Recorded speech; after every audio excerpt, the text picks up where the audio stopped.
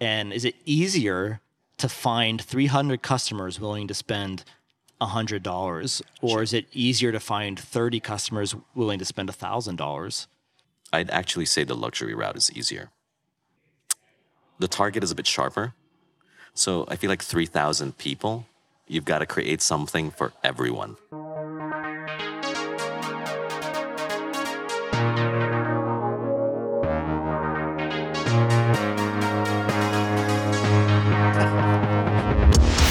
Good morning, afternoon, or evening, everyone, and welcome to another episode of the Design Exchange podcast. I'm your host, Thomas Grove, and with me from The Philippines or Vietnam. Daryl Villanueva from Bandit 9 Motorcycles. Hey, guys. We are talking to you from the hospitality of, tell us about this shop here.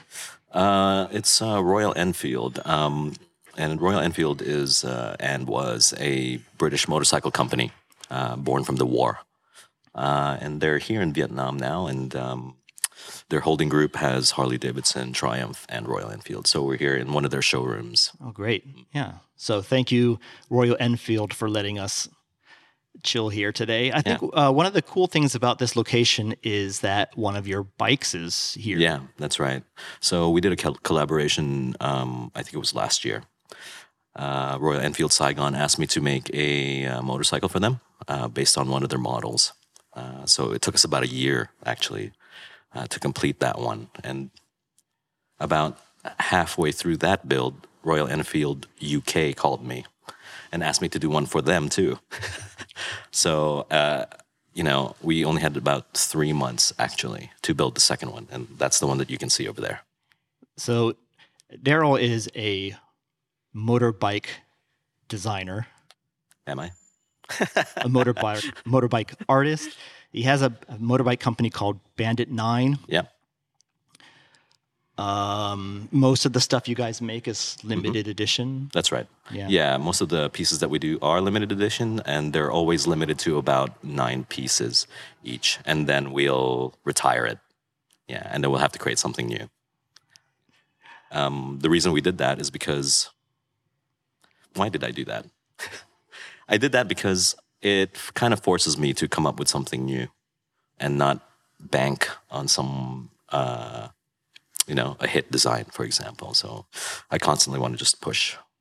So I don't know how much detail we'll get into the history of Bandit 9 because you were gracious enough to do a presentation that is actually the most watched watched video on our YouTube channel. Is it really? Yeah, it is. Oh, that's good. That's good, man. That was fun, actually. Yeah.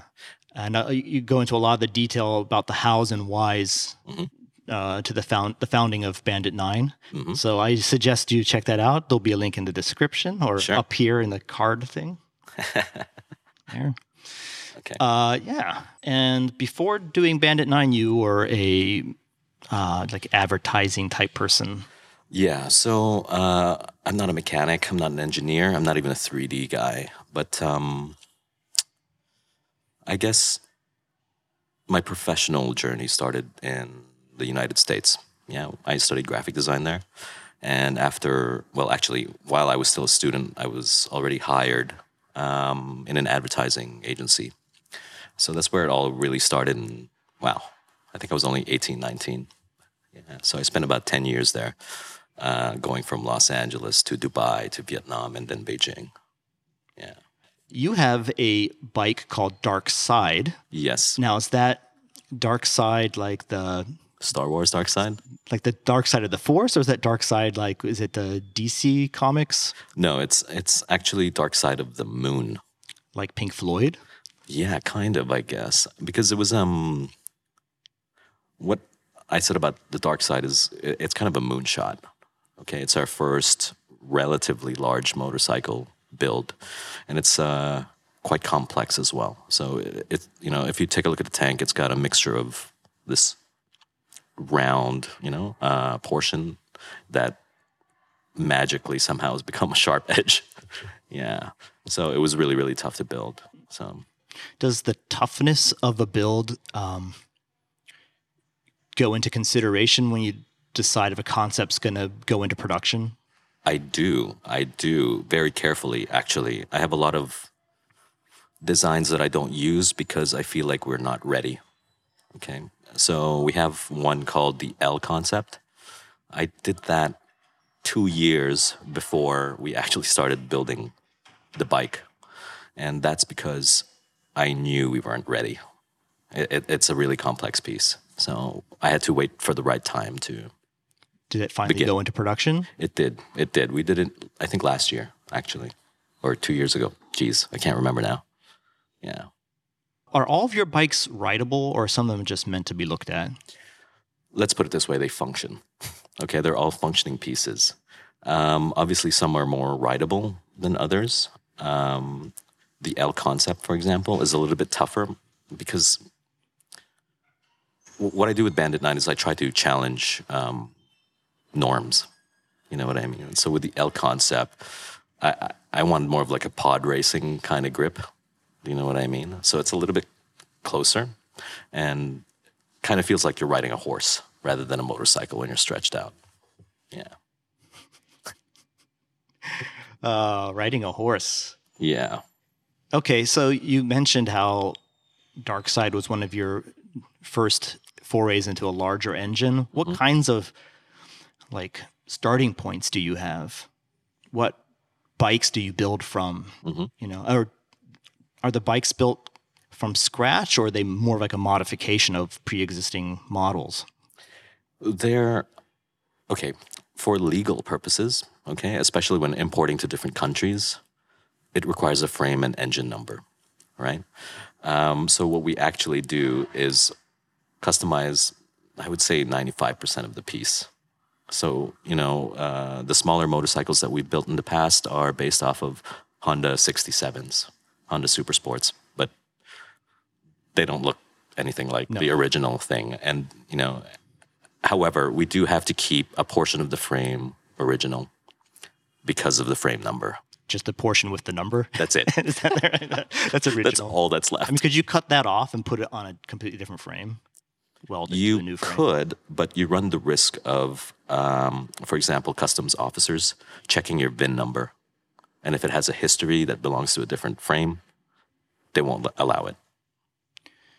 So, like, how much of a frame can you actually alter and not cross some threshold of customs officer ire? For example, if I take a Harley VIN and slap it on a Triumph VIN, that's going to be a no-no. You know what I mean? But if I use the original Harley Davidson frame and chop the hell out of it, I'm pretty sure it'll go through. I don't want to push it, though. All right. So you're starting with the engine and frame. When you are prototyping your, I know prototype is not even the right word, but when you're first concepting. Yeah. Actually, what's your concept process like? What's my concept process like? That is difficult. Whenever I'm starting something new, okay, I actually don't look at motorcycles. You know what I mean? I really look at, my original source is usually sci-fi, anything sci-fi. So I'll, you know, check out a movie or read books even. And, you know, if anything catches my eye, I'll know it. And I'll try to design something around it. Yeah. But then, since you do have to, I guess, work around the confines of a frame, do you like start with an image of the frame and build on top of that? Or? Yeah, that's a good question. I basically have a general vision, you know, a silhouette almost in my mind of what I want this thing to look.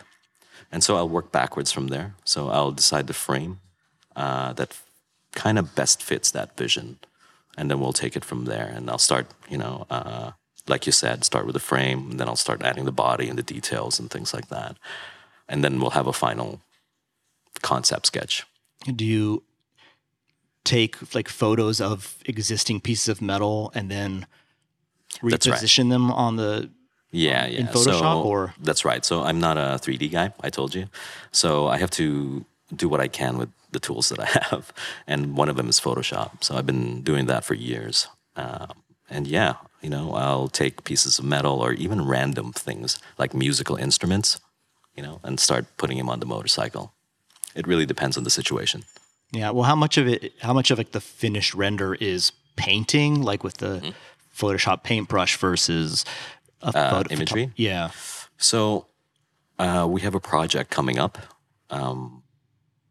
I don't know when this is going to be released.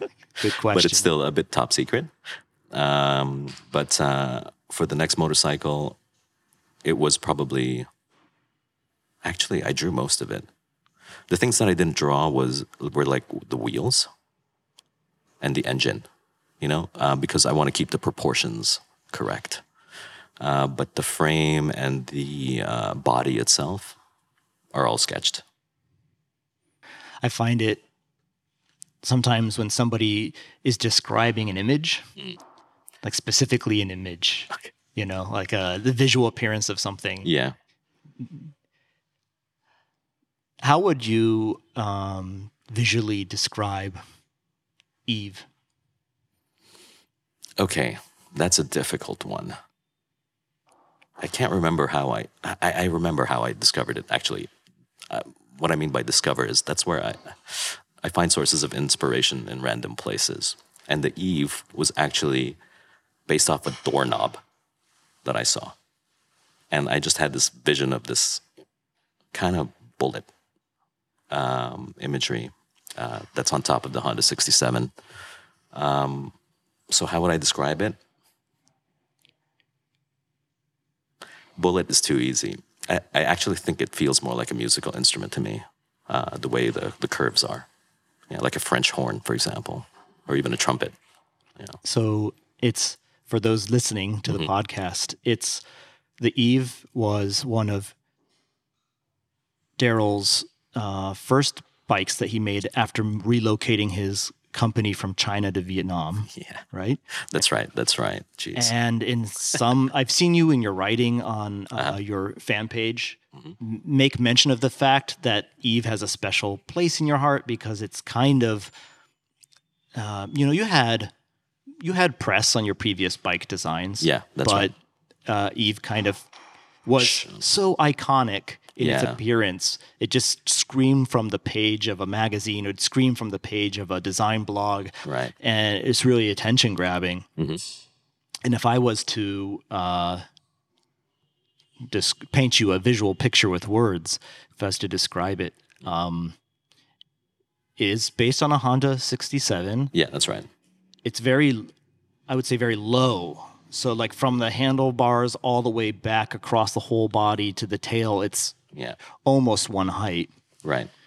And then the main body looks kind of like the main body of the original Starship Enterprise. Yeah, where it's cylindrical, a bit rounded at the front and coming to a tapered point at the tail. Yeah, that's about right. The whole thing in chrome. Yeah, that's right. Just perfectly mirrored chrome. Yeah. With mirrored surfaces, they show off imperfections pretty well, right? Any kind of reflective surface would... I think that's a good thing, actually. Yeah. Maybe it's a bit of a balance because the motorcycles are handmade. You know what I mean? It's really a blacksmith hammering this thing out of a flat sheet of metal. And I feel like if you take a look at stock motorcycles, yes, they're perfect, but they also feel kind of cold at the same time. So the imperfections are kind of nice, in my opinion. Yeah. As long as they are skillful imperfections. Right, yeah. So I feel like there are a lot of, especially in watches, how they say that they're handmade. Yeah, they're handmade, but, a machine kind of like punched these things out and then they're hand polished, for example, or hand assembled. But to really cut things out of metal, and kind of like Tony Stark that thing is a different skill altogether, Tony Stark that thing. which works of fiction are the most, inspirational to you? For my designs? Either way, like in your life or specifically to your bikes. Works of fiction. Well, that's tough, man. Because I like all science fiction, actually. I like the science fiction that's a little bit tougher, that requires a lot of thought. So anything that has to do with time, I'm usually really into. Does that include time travel? Yeah, that's right. So anything with time travel, I find really interesting. I really like Interstellar. You know what I mean? So they've got a lot of proper science into it, which is really cool. And the designs are pretty nice. They're not out of this world. You know what I mean? But they're pretty far out there at the same time. It feels like they really function. So that kind of stuff I do like. I also like retro stuff. Things like Blade Runner. You know what I mean? That guy just died. I forgot his name. The book guy or the movie guy? The concept artist behind Blade Runner just passed away, unfortunately. But he's got some really iconic looking illustrations. Pretty cool. I think one topic that would be kind of interesting to know about is the difference between the design of a product and the art direction of that product's advertising. Mm-hmm. So you make a bike, right? You design the shape of the bike itself, but then you have to create promotional images. That's right. And those are also things that have to be further designed or, right. So. And that's where I'm the biggest prick, I would say, actually, because I know it super well. You know what I mean? So motorcycles, I'll happily admit I'm not, I don't claim to be a super expert guru or anything like that. But I do have some pretty professional background when it comes to marketing and imagery. So I'm really picky about that. But do you make most of those images yourself, or do you work with other artists or studios? Right. So fortunately, during my ad days, I met a guy named Jeremy Wong from Nemesis Pictures, and he's from Singapore. So fortunately, he likes what I do, right? And he likes to come down and shoot these bikes. So I owe him quite a lot. On top of, after the shoot. By the way, the shots are pretty much perfect. You know what I mean? You mean before post? Before post. It's like perfectly lit. We do it in one go. We don't shoot the tank, then shoot the wheels, then, you know what I mean? And piece it together in Photoshop. We don't do that. It's just shot in one go. So that guy's a craftsman, sorry. But then I'll take over in post. And he makes my life actually quite easy. I don't have to do much. All I have to do is clean it up a little bit. Let's say the floor, for example, or any slight reflections, especially with my bikes. It's really tough because it's all chrome. And then I'll give it a look. You know what I mean? How the images are art directed, for example. That's when I take over. Right. You have, I would say, two kinds of images that you would make for something like this. You have the just straight up product image, right, on probably a white background. Yeah. But then you have your more emotional images with the smoke and the black. And right. That's what you mean. Yeah. I see. Yeah. I'm very changeable. You know what I mean? So it depends really on the motorcycle, and it depends how I feel. So I'm going to throw up the advertisement, I think, for Dark Side. Yeah, the Dark right Side. Here. Yeah. It looks pretty crazy. It looked like it looked like Kylo Ren before there was Kylo Ren. Thank you. Started that. That's right. Actually, what we were going for was a Destiny kind of look. Yeah. You know, a hooded figure with a gun. And at least at the time, in the custom motorcycle scene, you don't see a lot of fun imagery. It's always pretty much straight up photography and not even great sometimes. So yeah, with the dark side, since we were already pushing our limits, we might as well do it in every aspect. Yeah. Did you ever watch shows like American Chopper? Yeah, I did actually. It's too much reality, reality for me. Too much reality. But actually, I was watching it so I could pick up a few tricks. And to be honest with you, I can't remember what tricks I picked up. But to see these guys struggle, to experience the same struggle, it's kind of comforting. All right. Even with these, super pros are struggling. So, when those guys are making choppers, right? They're starting with Harleys in most cases. Sure. Yeah. I guess Harley frames and engines, kind of like you might do. That's right. But from that point forward, is like what they're doing similar to the kinds of thing you do, or is it quite different? It's quite different, I would say. Okay. I know that they do in-house projects, but I also know they take on a lot of clients, and they'll usually, obviously they're paying for it, appease the requests. Okay. I don't like to do that because after 10 pretty brutal years in advertising, I'm tired of taking requests. You know what I mean? Especially when they kind of screw up the integrity of the bike or the ads. Okay. I'm never going back into advertising, even if I fail. Nobody's going to hire me anymore. I mean, are you failing, or are you doing well in your business? Yeah, we're doing okay. We're doing pretty good, actually. We're very, very lucky, I would say. Never in a million years that I think I was going to survive as long as I did. You know what I mean? Purely doing Bandit 9. What did you think that you were going to be doing? Like jumping into a startup is pretty scary. There's a lot of things to consider. Like, did you save up enough money to be able to, eat while you pursue something that may not generate income for some amount of time? Right.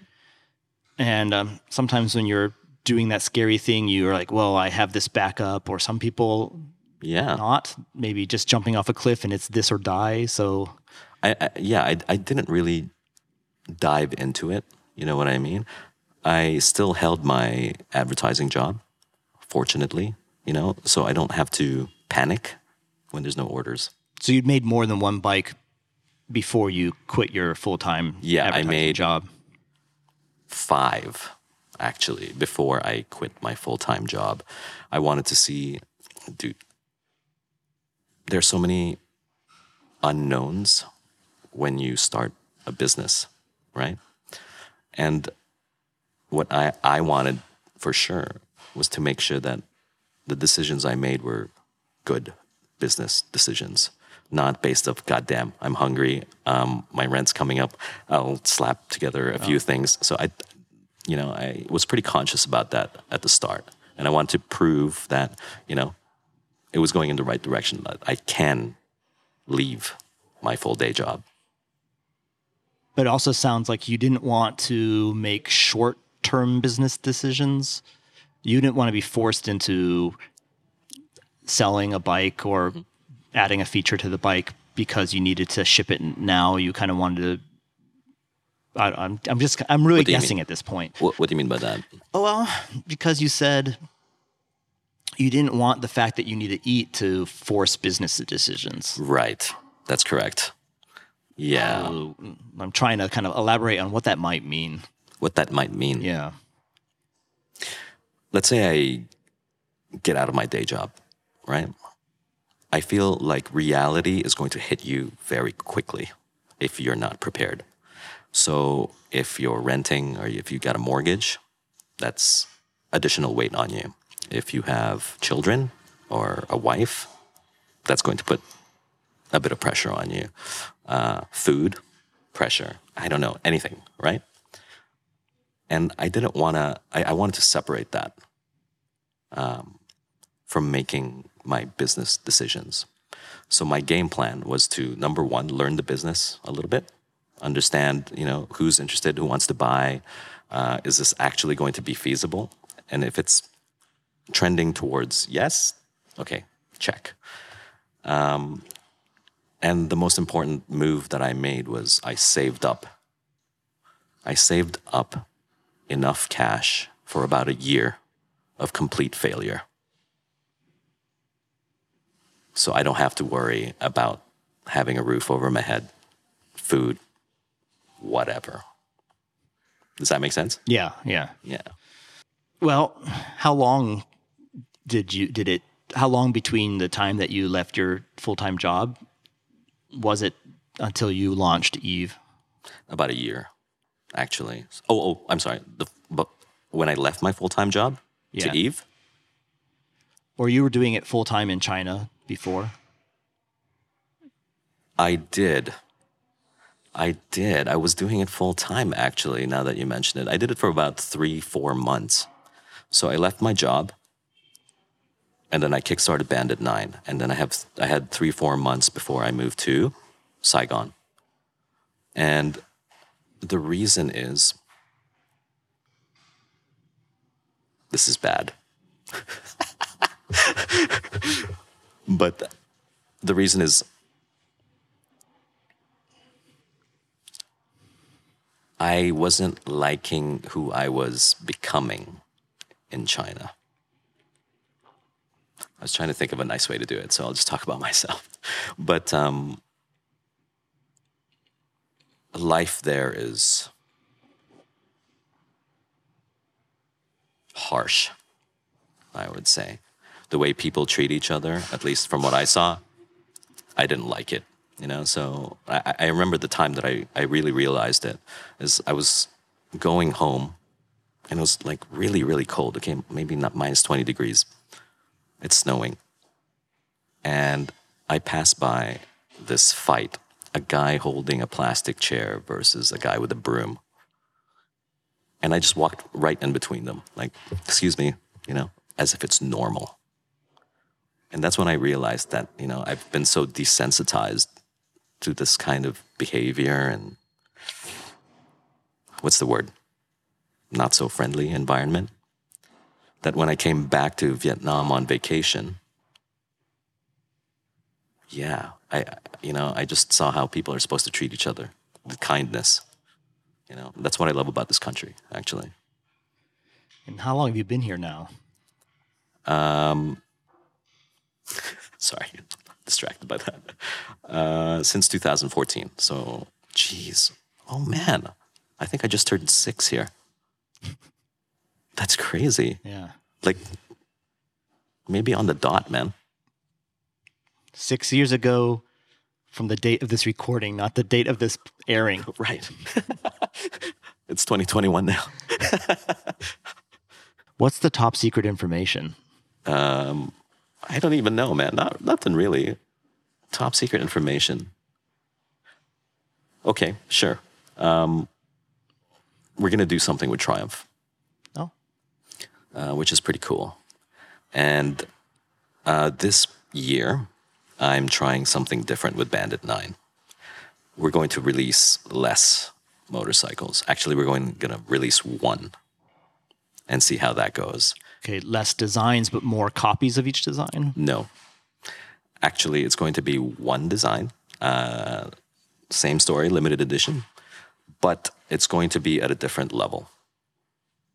A much higher tier. Okay. And I've been wanting to do this for some time. Maybe a year or two now. But I haven't been able to achieve it because we're too busy. And if we're going to take it to the next level, I need my guys completely free and focused. Yeah. Is that next level means it's more complex or more expensive materials or? All of that. Yeah. Yeah, so the design is much more complex. In fact, I don't even know how to put it together myself in my brain. It's going to be done with precision machines. We've never done that before. That means it's going to require 3D work, which we're about to do, and the materials themselves. So depends when this comes out, but I'm planning to do the whole thing in leather, actually, the main body work, completely enclosed in leather. Do you need a leather worksman? Maybe if you have one. Because I got a guy. Oh, that's good, man.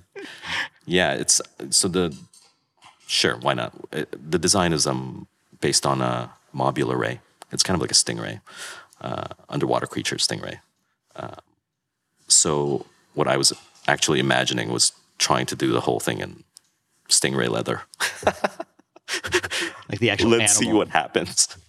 It might be more water resistant. Yeah, it's good, man. No. No, it's a really nice material, you know. So if you've ever seen stingray leather, it's got these tiny bumps. I've touched a live stingray, but I've never seen stingray leather before. Yeah, I see. No, it's cool, man. So I don't know if that's going to happen. It's just an idea right now, and it's secret. All right. Well, if you're hearing this, it means the secret's out. And hopefully that's okay. Cut.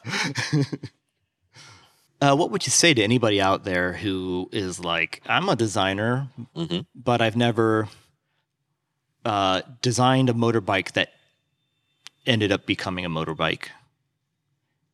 I mean, there might be someone who sketches bikes in their notebook, but they've never actually commissioned it to be made in real life or made it themselves in real life. So would I recommend? I mean, what would my advice What could be? they do? I mean, No, do you get the full satisfaction out of it just being an image, or is there a new level of satisfaction when you actually see it in the reality? You know, actually, there are guys that do concept designs for motorcycles strictly.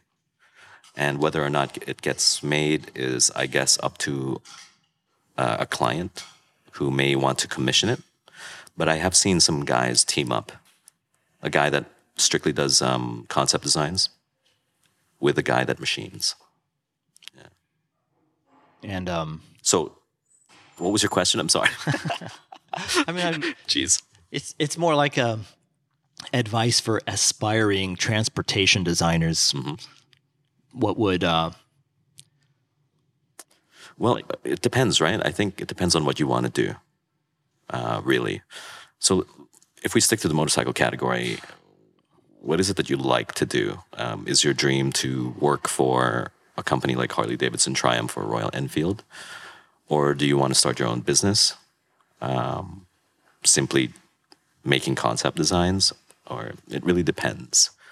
But I would suggest you just go for it, especially if you're young. You've got time. You know what I mean? Not like us, man. We need our shit together. I kind of been hammering on this topic because if you have an idea for a piece of fashion, you can go to a tailor with some cloth and your drawings, and they will make it happen in a few days. Sure. But the cost and time and materials to make a motorcycle are just so much. I mean, if you look at the cost of a shirt or a suit, right? You can buy a suit for $100. Yeah. But how much can you buy a motorcycle for? Well, the good news is if you have a concept sketch, it kind of removes that particular item from the budget. You know what I mean? But it does get kind of costly, especially. It depends who you go with as well, you know? So the guys that I know can range minimum, okay, maybe $70K to 6 figures, easy. Yeah. $70K, right? Yeah. Yeah. Which is like if you were a design student and you're like, I've got my design, I want to have it materialized into reality.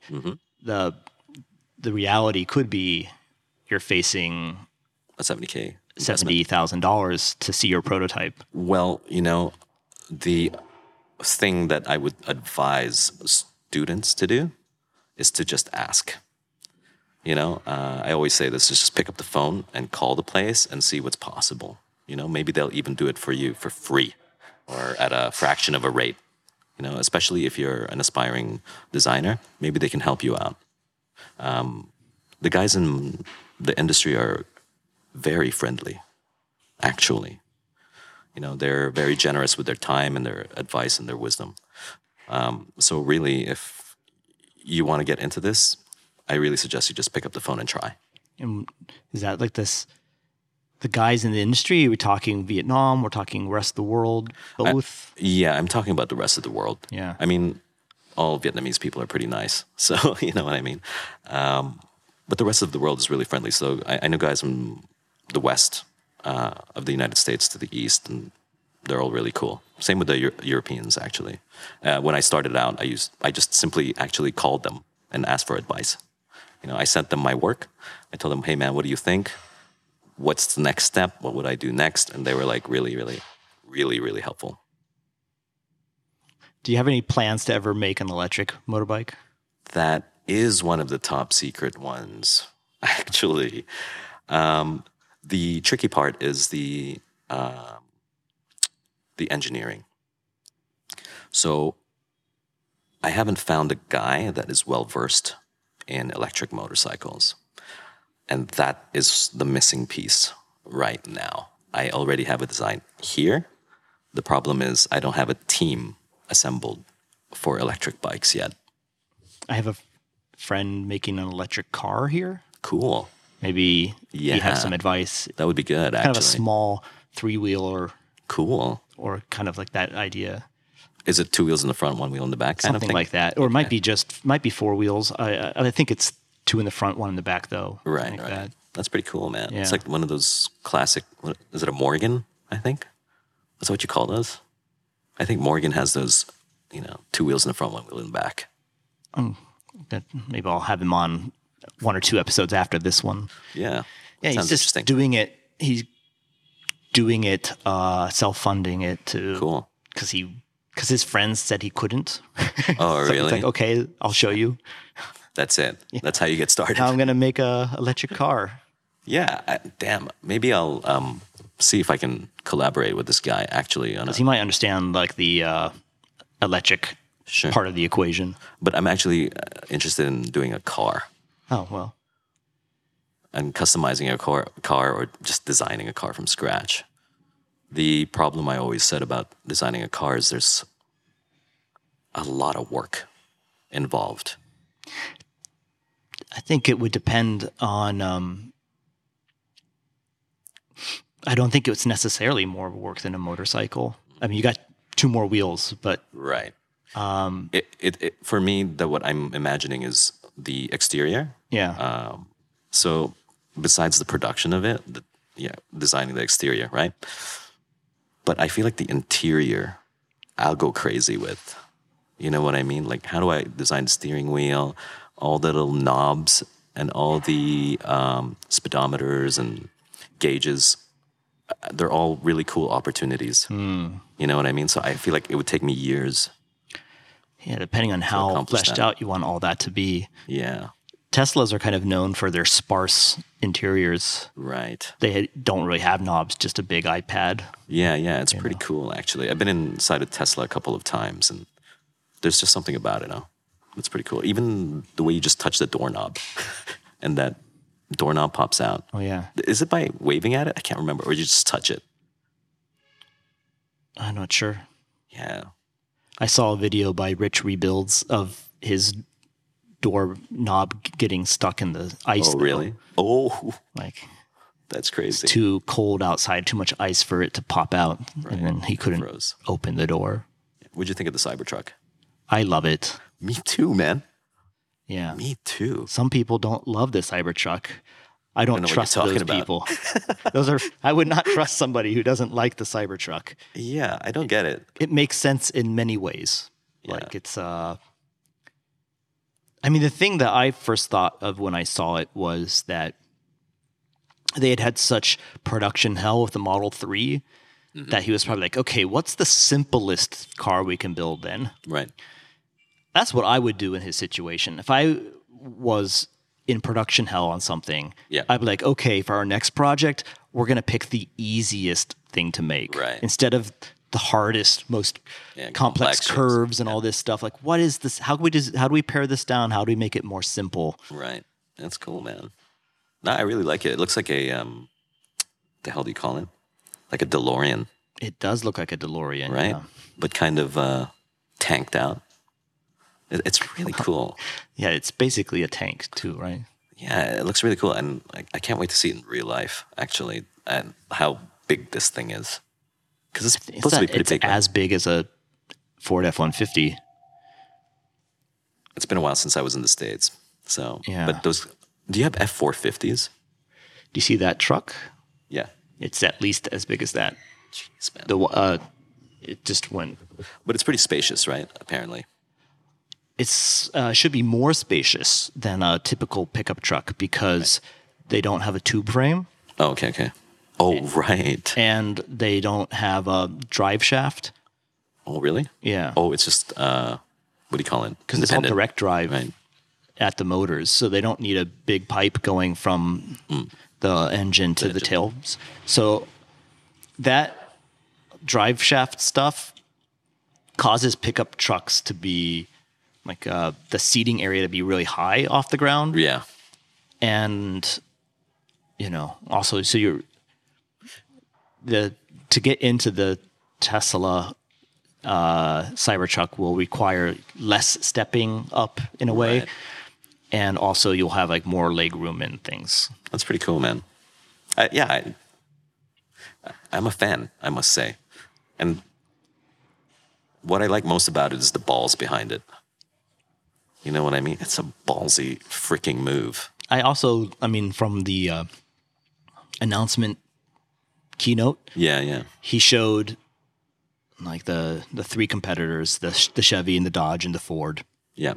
And pictures 3 in a row, and they all look the same. Exactly. It's like everything looks the same, and it's looked this way for the last. And he gave probably some real number that I don't know. Right. 50 years, 100 years, whatever. Yeah. And he's like, well, why just keep doing the same thing everyone's already doing? Why not do something different? Right. It's the same. Actually, it's the same thing when I started Bandit 9. If you remember the presentation that I gave for DX Saigon a long time ago, I kind of did a similar thing. The motorcycles today look kind of similar, and I don't understand why. You did say exactly that. Yeah, that was before the Cybertruck too. Many years. I got Kylo Ren. Yeah. Cybertruck. But I'm not saying that we make, bikes as cool as Cybertruck. That's not what I'm saying at all. But it's the same question that we ask all the time. Why does it always look the same? So, yeah, that's why I invented Bandit 9, is to just really just push the hell out of it. And we get a lot of hate for it too. Really? Yeah, like Cybertruck. Yeah. Yeah, man, I get hate mail. It's pretty cool. Dear Daryl, your bike offends me. Yeah, like that. You think I'm joking, man? I'll send you a sample. Okay. You can put it online and shame that guy. What objection could people have? It's all looks and not that functional or something like that, or? Yeah, that too, when they haven't even tried it. You know what I mean? The proportions are actually the same, as in it looks like you're stretching out on the bike, but actually it's just the same as these guys. Another thing I get is that it's more the traditionalists. It's traditionalists that really don't like my stuff. They actually said, you're ruining motorcycles. As if that will have any effect on what I do. Oh. Yeah. Motorcycles were so great until Daryl came along with Bandit 9 and... That's it, man. That's it. It's pretty annoying, I must say. I know I say that I don't get too,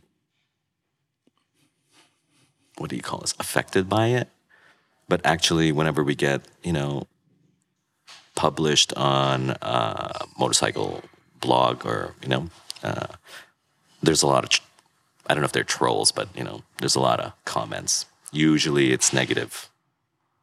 And it's pretty discouraging. So I have to make sure that my guys don't read that stuff because it's pretty disheartening. You know what I mean? Especially if you're not used to it.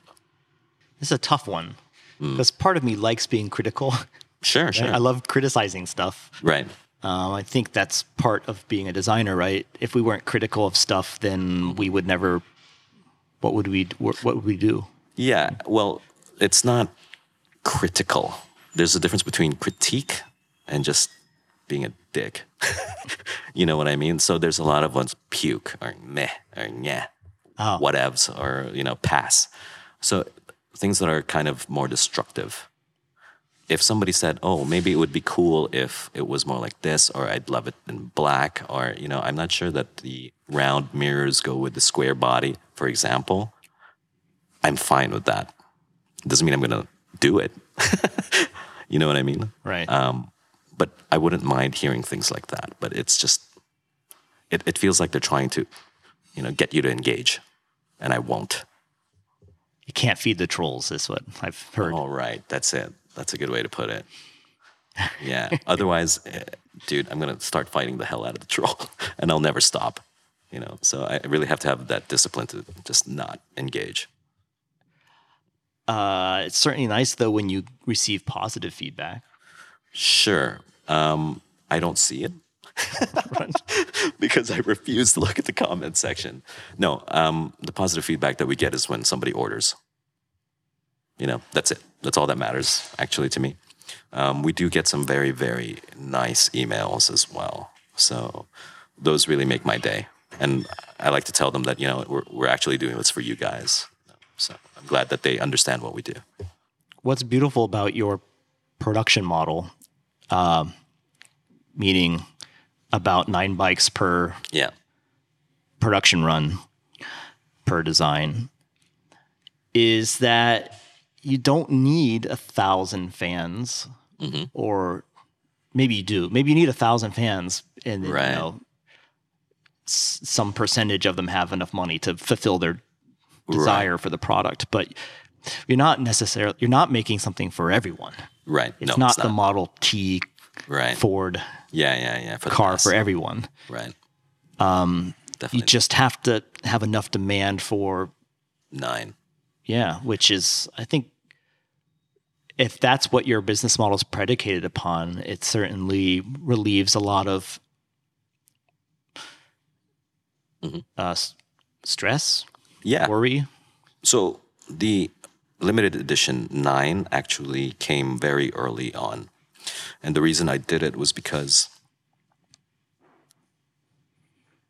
1 is a hobby, 9 is a limited edition, and it feels more like a company rather than a garage. Do you know what I mean? Yeah. So that's why I started this 9 business. The hard part about it is your revenue is fixed. So for example, if you have 3 motorcycles, 3 different designs a year, that's, help me out with my math, 27 pieces. So you're locked in place when it comes to revenue. So the question that I've been trying to figure out is, and this is a financial thing, okay? How can I make more by doing less? Does that make sense? Hence the 1 bike for the year thing. Exactly. That's going to be an expensive bike. Yeah, let's see how it goes. So this could be the very last time you see us. Wow. That's always the question. Back when I was designing a motorbike jacket, and I'm trying to hit a certain price threshold because I was intending it for the Vietnam market. Right.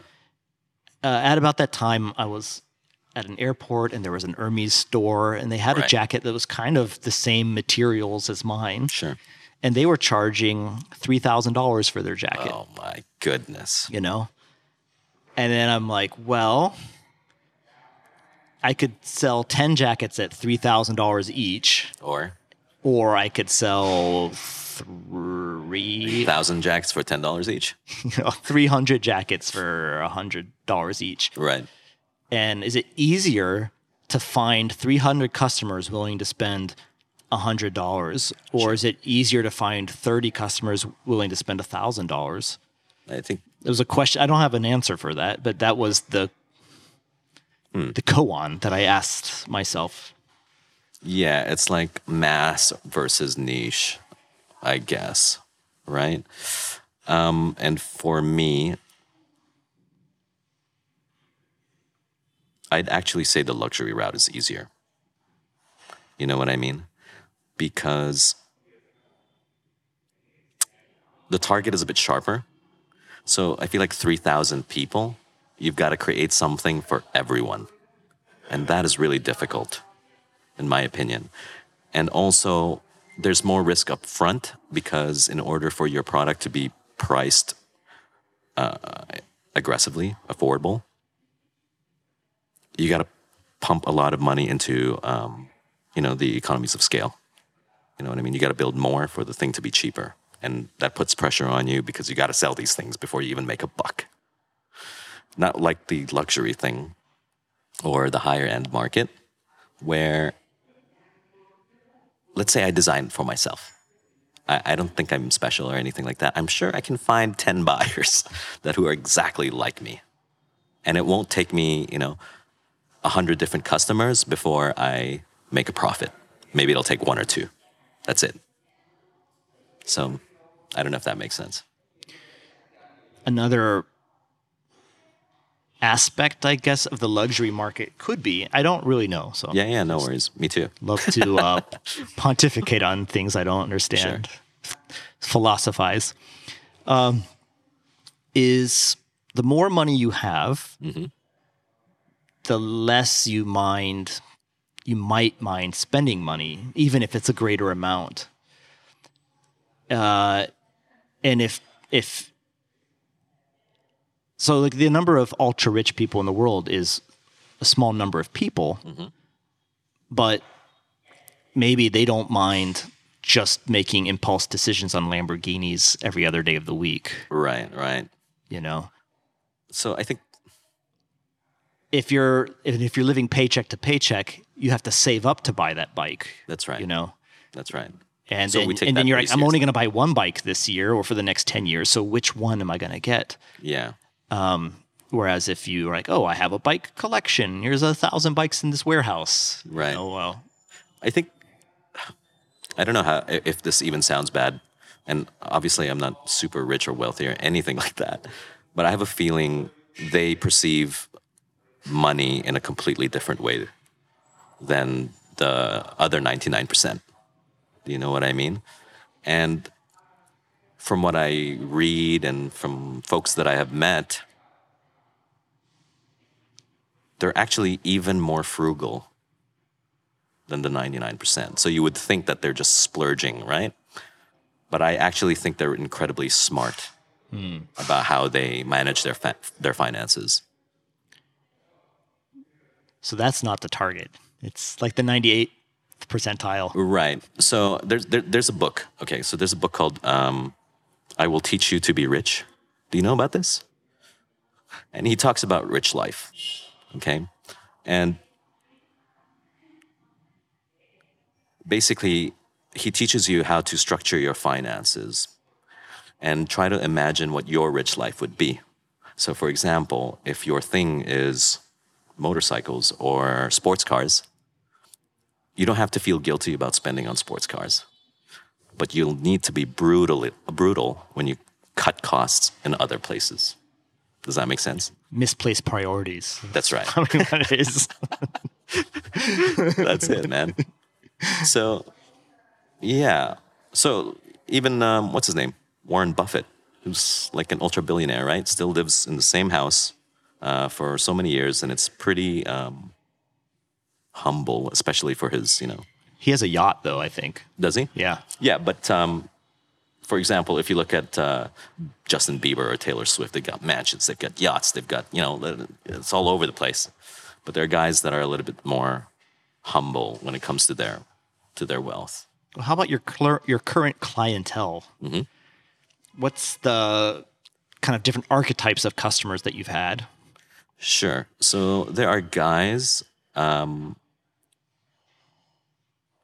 don't know how to categorize them. So we've got guys from college guys, let's say, all the way to royalty that have acquired our pieces. So some are collectors, some are museums, some are companies, all sorts. It's pretty spread out, actually. I'm trying to think if there's anything in common between all of them. Well, I've heard stories before I don't know if this was informally from you or in a more official capacity, but you've had several bikes go to a museum or something like that. Yeah. Right. Several bikes go to a dealership, and then individual purchasers as well. Sure. But I don't know. How about like when you release a new bike? I imagine you've got a mailing list. Actually, I don't. You need to get one. You need a mailing list. I'm the worst, man. Whenever you guys are about to release a new bike, you should at least let your current customers know. Right. I should. That's a good tip. They're the ones most likely to buy another one, I would think. But if you're only making 9, like how maybe you're already sold out before you've had a chance to talk to your previous customers. Yeah. So, I mean, we've been fortunate to have made really great relationships with museums and even distributors, let's put it that way for now. So I would tell them if I have a new design. And, I have relationships with guys that are, in the upper class, who have acquired more than one piece as well. So I'd usually mail those guys. I don't blast everyone. I will. But man, what was the question? Jesus. I don't know. It was kind of like, okay, it wasn't really a question. I'm just kind of curious about the mechanics of how I get it out there. Yeah.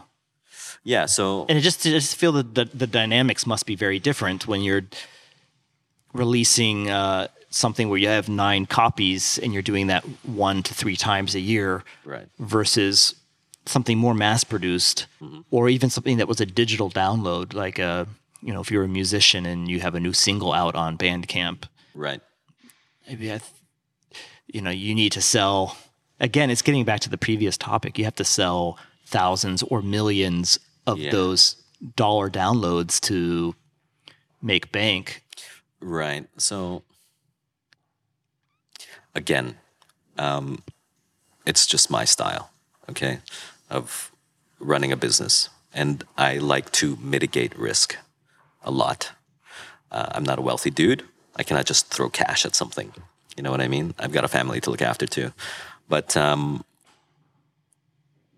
when it comes to my stuff, what I'd like to try and do, so for example, the Eve, I just put up the concept design online to see if anybody was willing to pitch in a deposit so that we can fund the project. So that's not me putting cash into my business. Great. That will be in the recording for sure. That's... Yeah, so it's not me putting cash into my business, you know what I mean? So it's very calculated, that risk. Do you do that for all your designs? Do you sell them based on concept art before you go into production? Yes and no. The last 2 projects, or the one that's coming up right now and the previous one. So the previous one was for a luxury department store called Lane Crawford in Hong Kong. I just approached them and said, hey, man, I think we should do something together. I want to put my bikes in your shop. And they're like, cool. And I asked for a budget, and they gave it to me. So, so I got funding for that to create, the last 2 iterations of Eve, okay, which I wanted to do especially for this store. The one that I have for Triumph, I also pitched to them. And fortunately, they gave me the motorcycle, the base, as well as the funding for the prototype. So again, it's not me, putting cash into projects. It's me finding a way to mitigate some risk. I sound like a pussy. It's nice that it works out that way. Yeah, I've been lucky, man. Very lucky. Trying to think of, in like the world of game development, for instance, or even jacket or bag production, the cases where the situations where that would be the same, because I mean, normally you'll do a Kickstarter campaign and reach out to thousands of people to try to fund the game development or part of the game development or fund the garment production. So, and I guess with a game, you can go to a publisher and say, "Hey, I want to make this game," and you can sell it, but you'll give me advance on the development costs. Right. I don't necessarily know of a similar situation for fashion other than producing for a different brand. Yeah. Sorry, excuse me. So I think it really depends on what you're doing. Oh, actually, no, I'm wrong. In fashion, you can bring your collection to a show, not necessarily a fashion show. It could be a fashion show, but like a trade show or a fashion show. And then you take orders from buyers, right? And then you go into your full production. That's it. That works. So that's good. All right. Yeah, I think that's good. So it really depends. You have to be a little bit creative, I think. So it depends on what you're doing, right? If you're going to start up a cafe to a fashion line, I don't know what you're planning to do. I'm sure there is a way to make it happen. You just have to really think about it. You know what I mean? I'm not a big fan of borrowing from banks because, as I said earlier, there's so many unknowns about starting a company, and the first thing that is a certainty is that you owe $50,000 to the bank. That sounds like the wrong place to start for me. But I've never done that before, and I'm sure it's happened beautifully for everyone. But I cannot imagine doing that, especially when I don't have that kind of money to throw at a business. I've certainly spent a lot of time bootstrapping businesses and not having customers pay for it. And I think your way sounds better. Yeah. I don't know. I don't know what to the guys that you've spoken with. I'm sure they have really good advice too. I'm just going off of what I personally know, and it works for my personality type as well. You know what I mean? There are people that really believe in their business, go all in. That's great. That's not me. I don't know if I really thought through the economics of what you did with Bandit 9. Right. When I first met you, but hearing about it in retrospect and thinking about it is pretty, maybe for some people obvious, but for me, kind of novel and something I want to keep thinking about. Yeah, I've been talking to a lot of guys that want to start their businesses and people that are in the middle of it, and finances is a serious thing that I think people should try and master, especially accounting. It sounds really dry. For a lot of businesses, when you get investment, what you would do normally is you would get investment. Yeah. But then you're not, it's not that you've sold a product to a customer, it's that you've sold your part of your company to the investor. Right. Basically. That's it. Right? Yeah. And that's like the biggest difference. Controlling. Like part of the reasons I think I've, in the past, try to self-fund a company is to not I think that's right. Take on investors. Because I saw you, I was like, hey, my friend doing motorbikes doesn't taking on investors. Maybe you have. Yeah, but but when the final product is more pre-sellable, where you can take pre-orders on it, that's definitely seems like a good space to be in. Right. There's some like apps where I'm not sure people would be really that motivated to pre-buy an app. Like, you're like, hey, this is going to be $1 when it's in the app store, but you can pay the $1 now. The thing is, I don't know. I don't know that app business. You know what I mean? But for me, and I picked this up from a book too, is that you should test your stuff. Are people actually going to buy it? Do they like it? Is there a way to do it so that somebody else funds it? You know what I mean? Not necessarily sell your company so that you get funding. That's not what I mean at all. But perhaps there's a way to pre-sell I think, yeah, even Tesla will do it, right? Yeah, they do. Pre-orders and things like that, even though it's not ready. Yeah. Sometimes it could be years between your... Right. And Cybertruck was a refundable $100 deposit. Oh, it's $100. Yeah.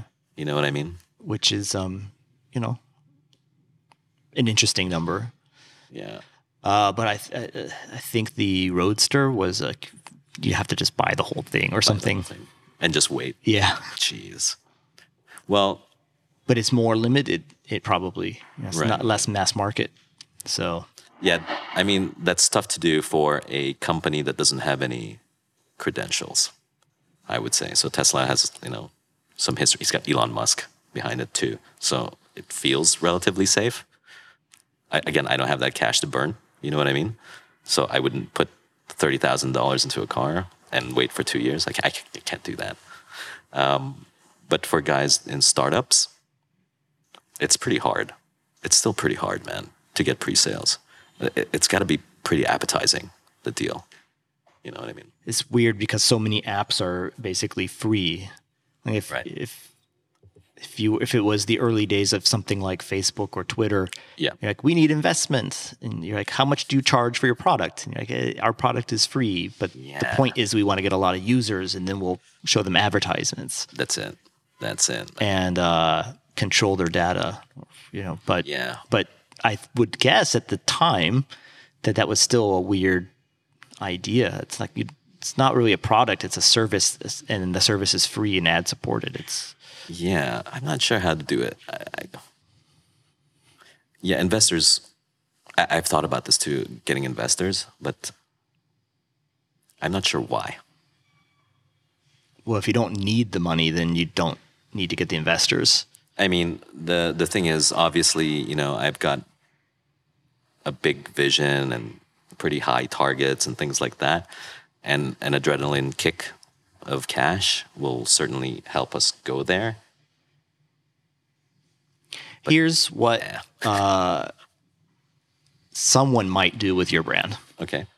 They could say, look, we're producing 9 by 3x productions a year, and we're hitting this kind of medium price point. Right. And you could say, okay, what we want to do instead is do one production run of 9 that is more expensive. Right.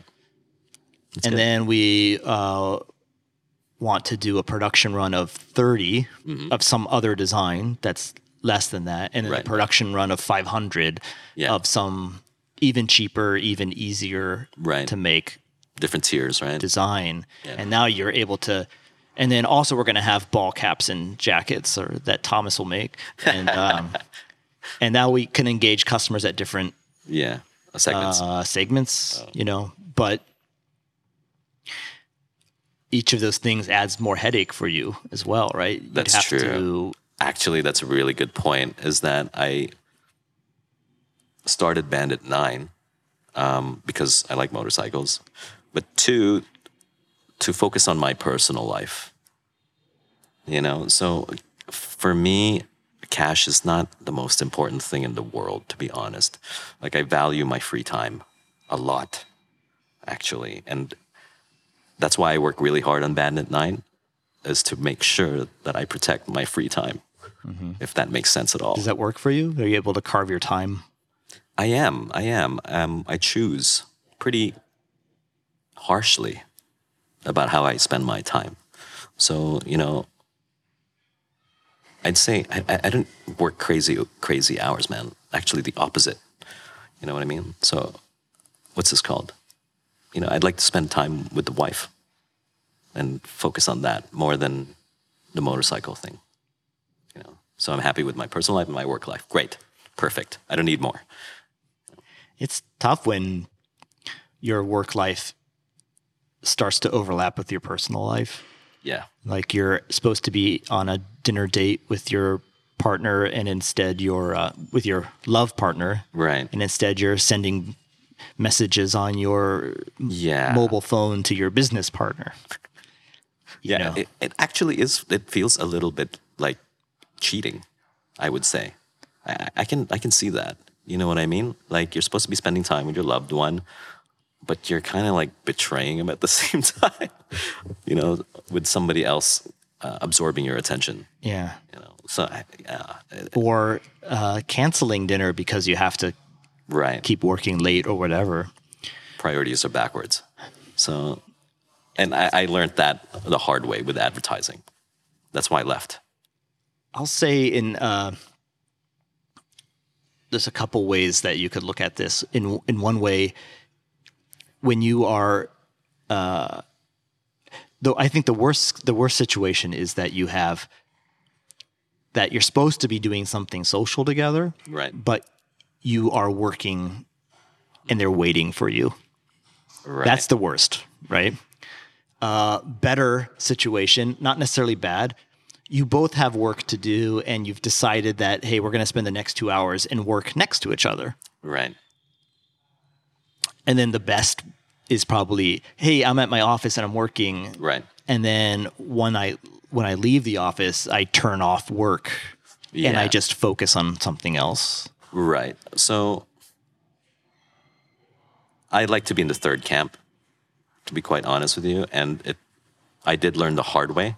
I think I was number one, option one for 10 years.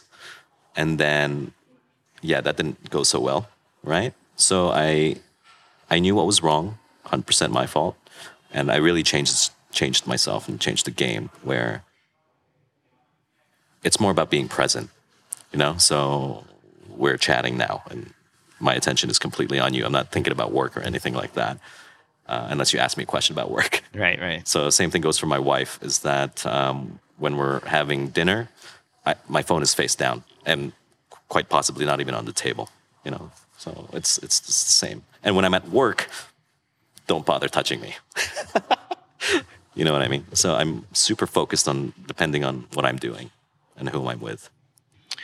I find that if you do have to work, mm-hmm. Oh man, this is something that's come up many times in your life, in my life, where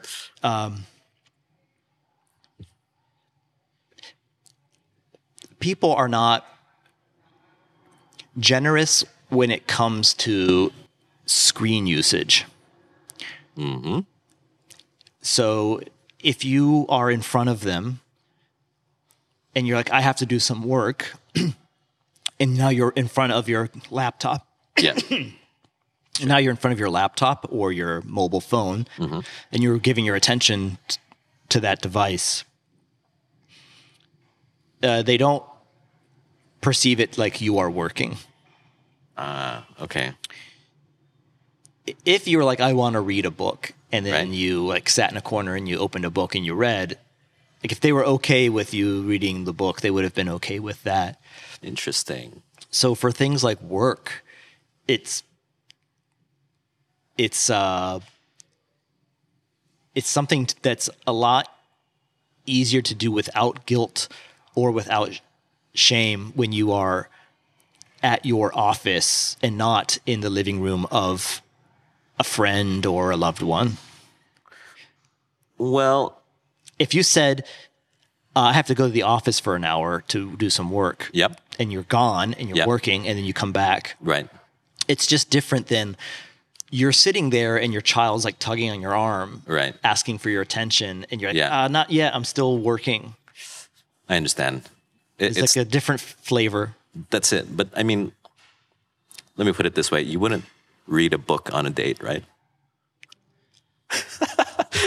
You might read a book on vacation. On vacation. If you went on a vacation an extended period with your couple. Would you work on a vacation? I would. Okay. I would try my best not to. That's us, man. Yeah. And I'm sensitive to it. I'm super sensitive to it too. So I'll give you an example. I am on time a lot of the times, except for today. I'm usually on time. I'm pretty strict about it.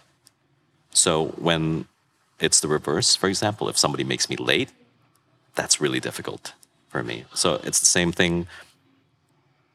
Let's just use my wife for now. I'm pretty sensitive about her checking up on her phone, chatting with other people, or doing work while we're supposed to be right there. But I don't give a shit about it. So, but I notice these things. Yeah. Yeah, that's terrible, huh?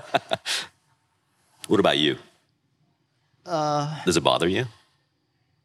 It's hard to answer that without being a hypocrite. Because, like, yes, it bothers me. Yeah. But I will do it to someone else. Right. I'm not sure, man. I mean, do you work in the theater when you're watching a movie? No, like, yeah, that bothers me too. Anybody who looks at their phone at all during a movie. Exactly. Or even at home watching Netflix. Right. It bothers me. Yeah. And like, if you don't want to watch this, we can turn it off and work. Exactly. We don't have to watch this. Why do we have to play a game while this is playing? But I went to film school. That was my background. Right. So I kind of... You have a certain respect for... Watching a movie or TV show is like going to church for me. Yeah. It's like this religious experience of... It is. It is. Me too. I'm the same. People put the effort into making the thing. So if it's worth watching at all, I want to give it my respect. Right. Exactly. It's a little bit different if you're just listening to the news or something. I mean, whatever. I don't, Sure. Especially today. But if you're watching like Stranger Things or... Sure. Me too, man. I'm sorry, bless my wife again for this, because I'm pretty crazy about this stuff too. I don't want to be late to the movie. You know what I mean? If I miss 2 minutes of it, I'd rather not go. You know what I mean? Are you the same? Yeah. Are you a freak too? Yeah. I hate making other people late, and I hate being late myself. Yeah.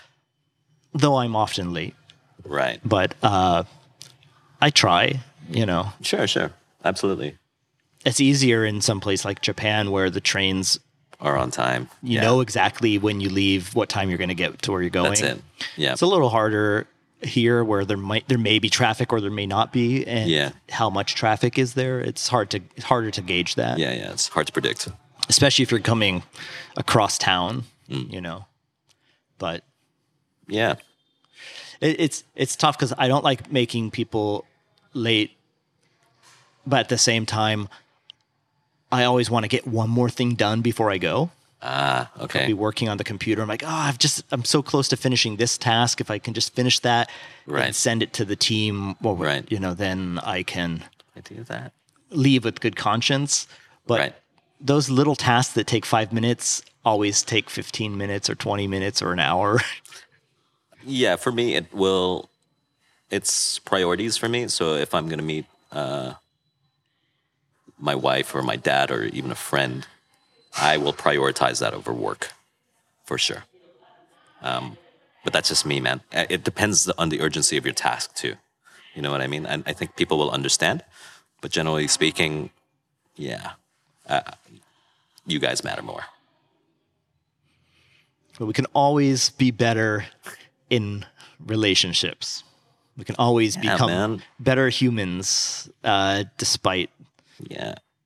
There's a lot of things I beat myself up on. Okay. And at the same time, I also hold the perspective of I shouldn't beat myself up on it too much, because as long as it enters in my awareness as something that needs to be improved to some degree or over time, maybe it can be improved instantly. Maybe it will require a lot of effort, but we should always try to be better. That's it, man. That's it. Every day. And be conscious about it. You know what I mean? That's what I'd say. Do you have anything else that you want to talk about? I have no idea, man. Oh, I do. I have a top secret project too, man. Dude, I'm writing a book. How crazy is that shit? Fiction? No, it's nonfiction, actually. And God, I don't like this term, but it's self-help. Okay, I don't like it because all books help, so whatever. But it's in the self-help section. So basically, what I'm doing is I'm interviewing, or I'm hoping to get 50 different motorcycle builders, designers, curators, museum curators, journalists, bloggers, anybody in the motorcycle industry. And the book is going to contain nuggets of wisdom about life, death, health, wealth, business, and adventure. So it's like a motorcyclist's guide to living life. Yeah. How far along is that project? Right now, I think I've got about 20. 20 guys, 20 responses already. As in, I already have their stories and their nuggets of wisdom. Out of my target was 50. If I can do more, I'll definitely do more. But I'm pretty sure I've gotten about 40 yeses already. When you approach them, do you ask for a specific type of nugget of wisdom, or you say here are the categories that you can offer one from? That's a good point. Maybe I should have talked to you. But I did it. I have a series of 10 questions, which took me a long time to do. You know what I mean? So, for example, one of them is, have you ever been in an accident? And chances are, yeah. So tell me about it and what did you learn? How did you feel? And that's what I'm trying to get out of the book is to, there are a lot of books about wealth from billionaires, and it's very hard to relate to. You know what I mean? But these guys are just regular Joes, pursuing their dreams. And that's the kind of stuff that I'm trying to get out of them. So, how to live life, get your priorities straight, focus on the things that matter. So it's not about cash, Are you going to release it via Kickstarter or? That I don't know. Actually, I am supposed to pitch it to a publisher in a few weeks, but I'm so behind on everything right now. But I don't know if I'm going to do that or I'm going to self-publish it. But it's going to be a book, not a coffee table book with motorcycle pictures or anything like that. It's going to be a normal read-through book. Okay. Yeah. How much of it is going to be you writing from your voice versus how much of it is quotes or pages of text contributed by the other? I think it's maybe the intro and the outro I'll do. And maybe I'll drop in every now and then. But I want I want their direct quotes. There's some really inspiring stuff that they've told me. And I can't wait to share it. It's really gems, I must say. And I hope it connects with people. So, for example, I've got the head designer of Royal Enfield participating in the book. And the stuff that he says, it applies to everyone. You know what I mean? So if you want to start your own business, he's got some really good advice. You know what I mean? If you want to go on an adventure, here's why you need to do it. Why do you need to travel? He's got really cool reasons as to why. And most people, in my opinion, don't know that, and they don't understand that. So it's pretty interesting. Well, I hope that we can get a name for that, or sorry? Like so if, depending on when this episode airs, this is probably not going to have been published yet. No worries. Yeah, it's going to take some time. So keep your eye out for a future book from Daryl. Yeah. Oh, you want the name? Yeah. Oh, it's called Godspeed. Okay. That's it for now. I don't have a sub and working title. So let's call it Godspeed. Yeah. Tales from Motorcycle Professionals. Yeah, that's it, man. Daryl, thanks a lot for being on today's episode. Thanks. If people would like to learn more about you or Bandit 9, where should they go? What should they check out? Vietnam. Come to Vietnam. No, so you can check out bandit9.com if they want to check out my stuff. All right. Yeah. And you guys have a Instagram? We do. It's bandit9_. Somebody took my freaking name. And I have no idea how to get it back.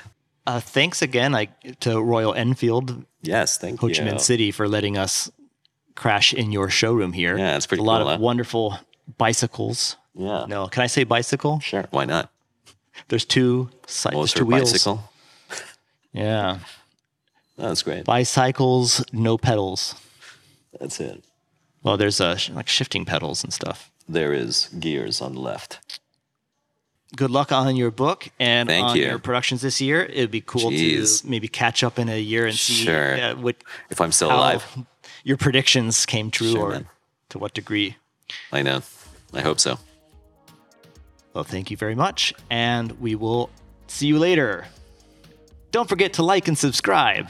Just say it like that. That's good.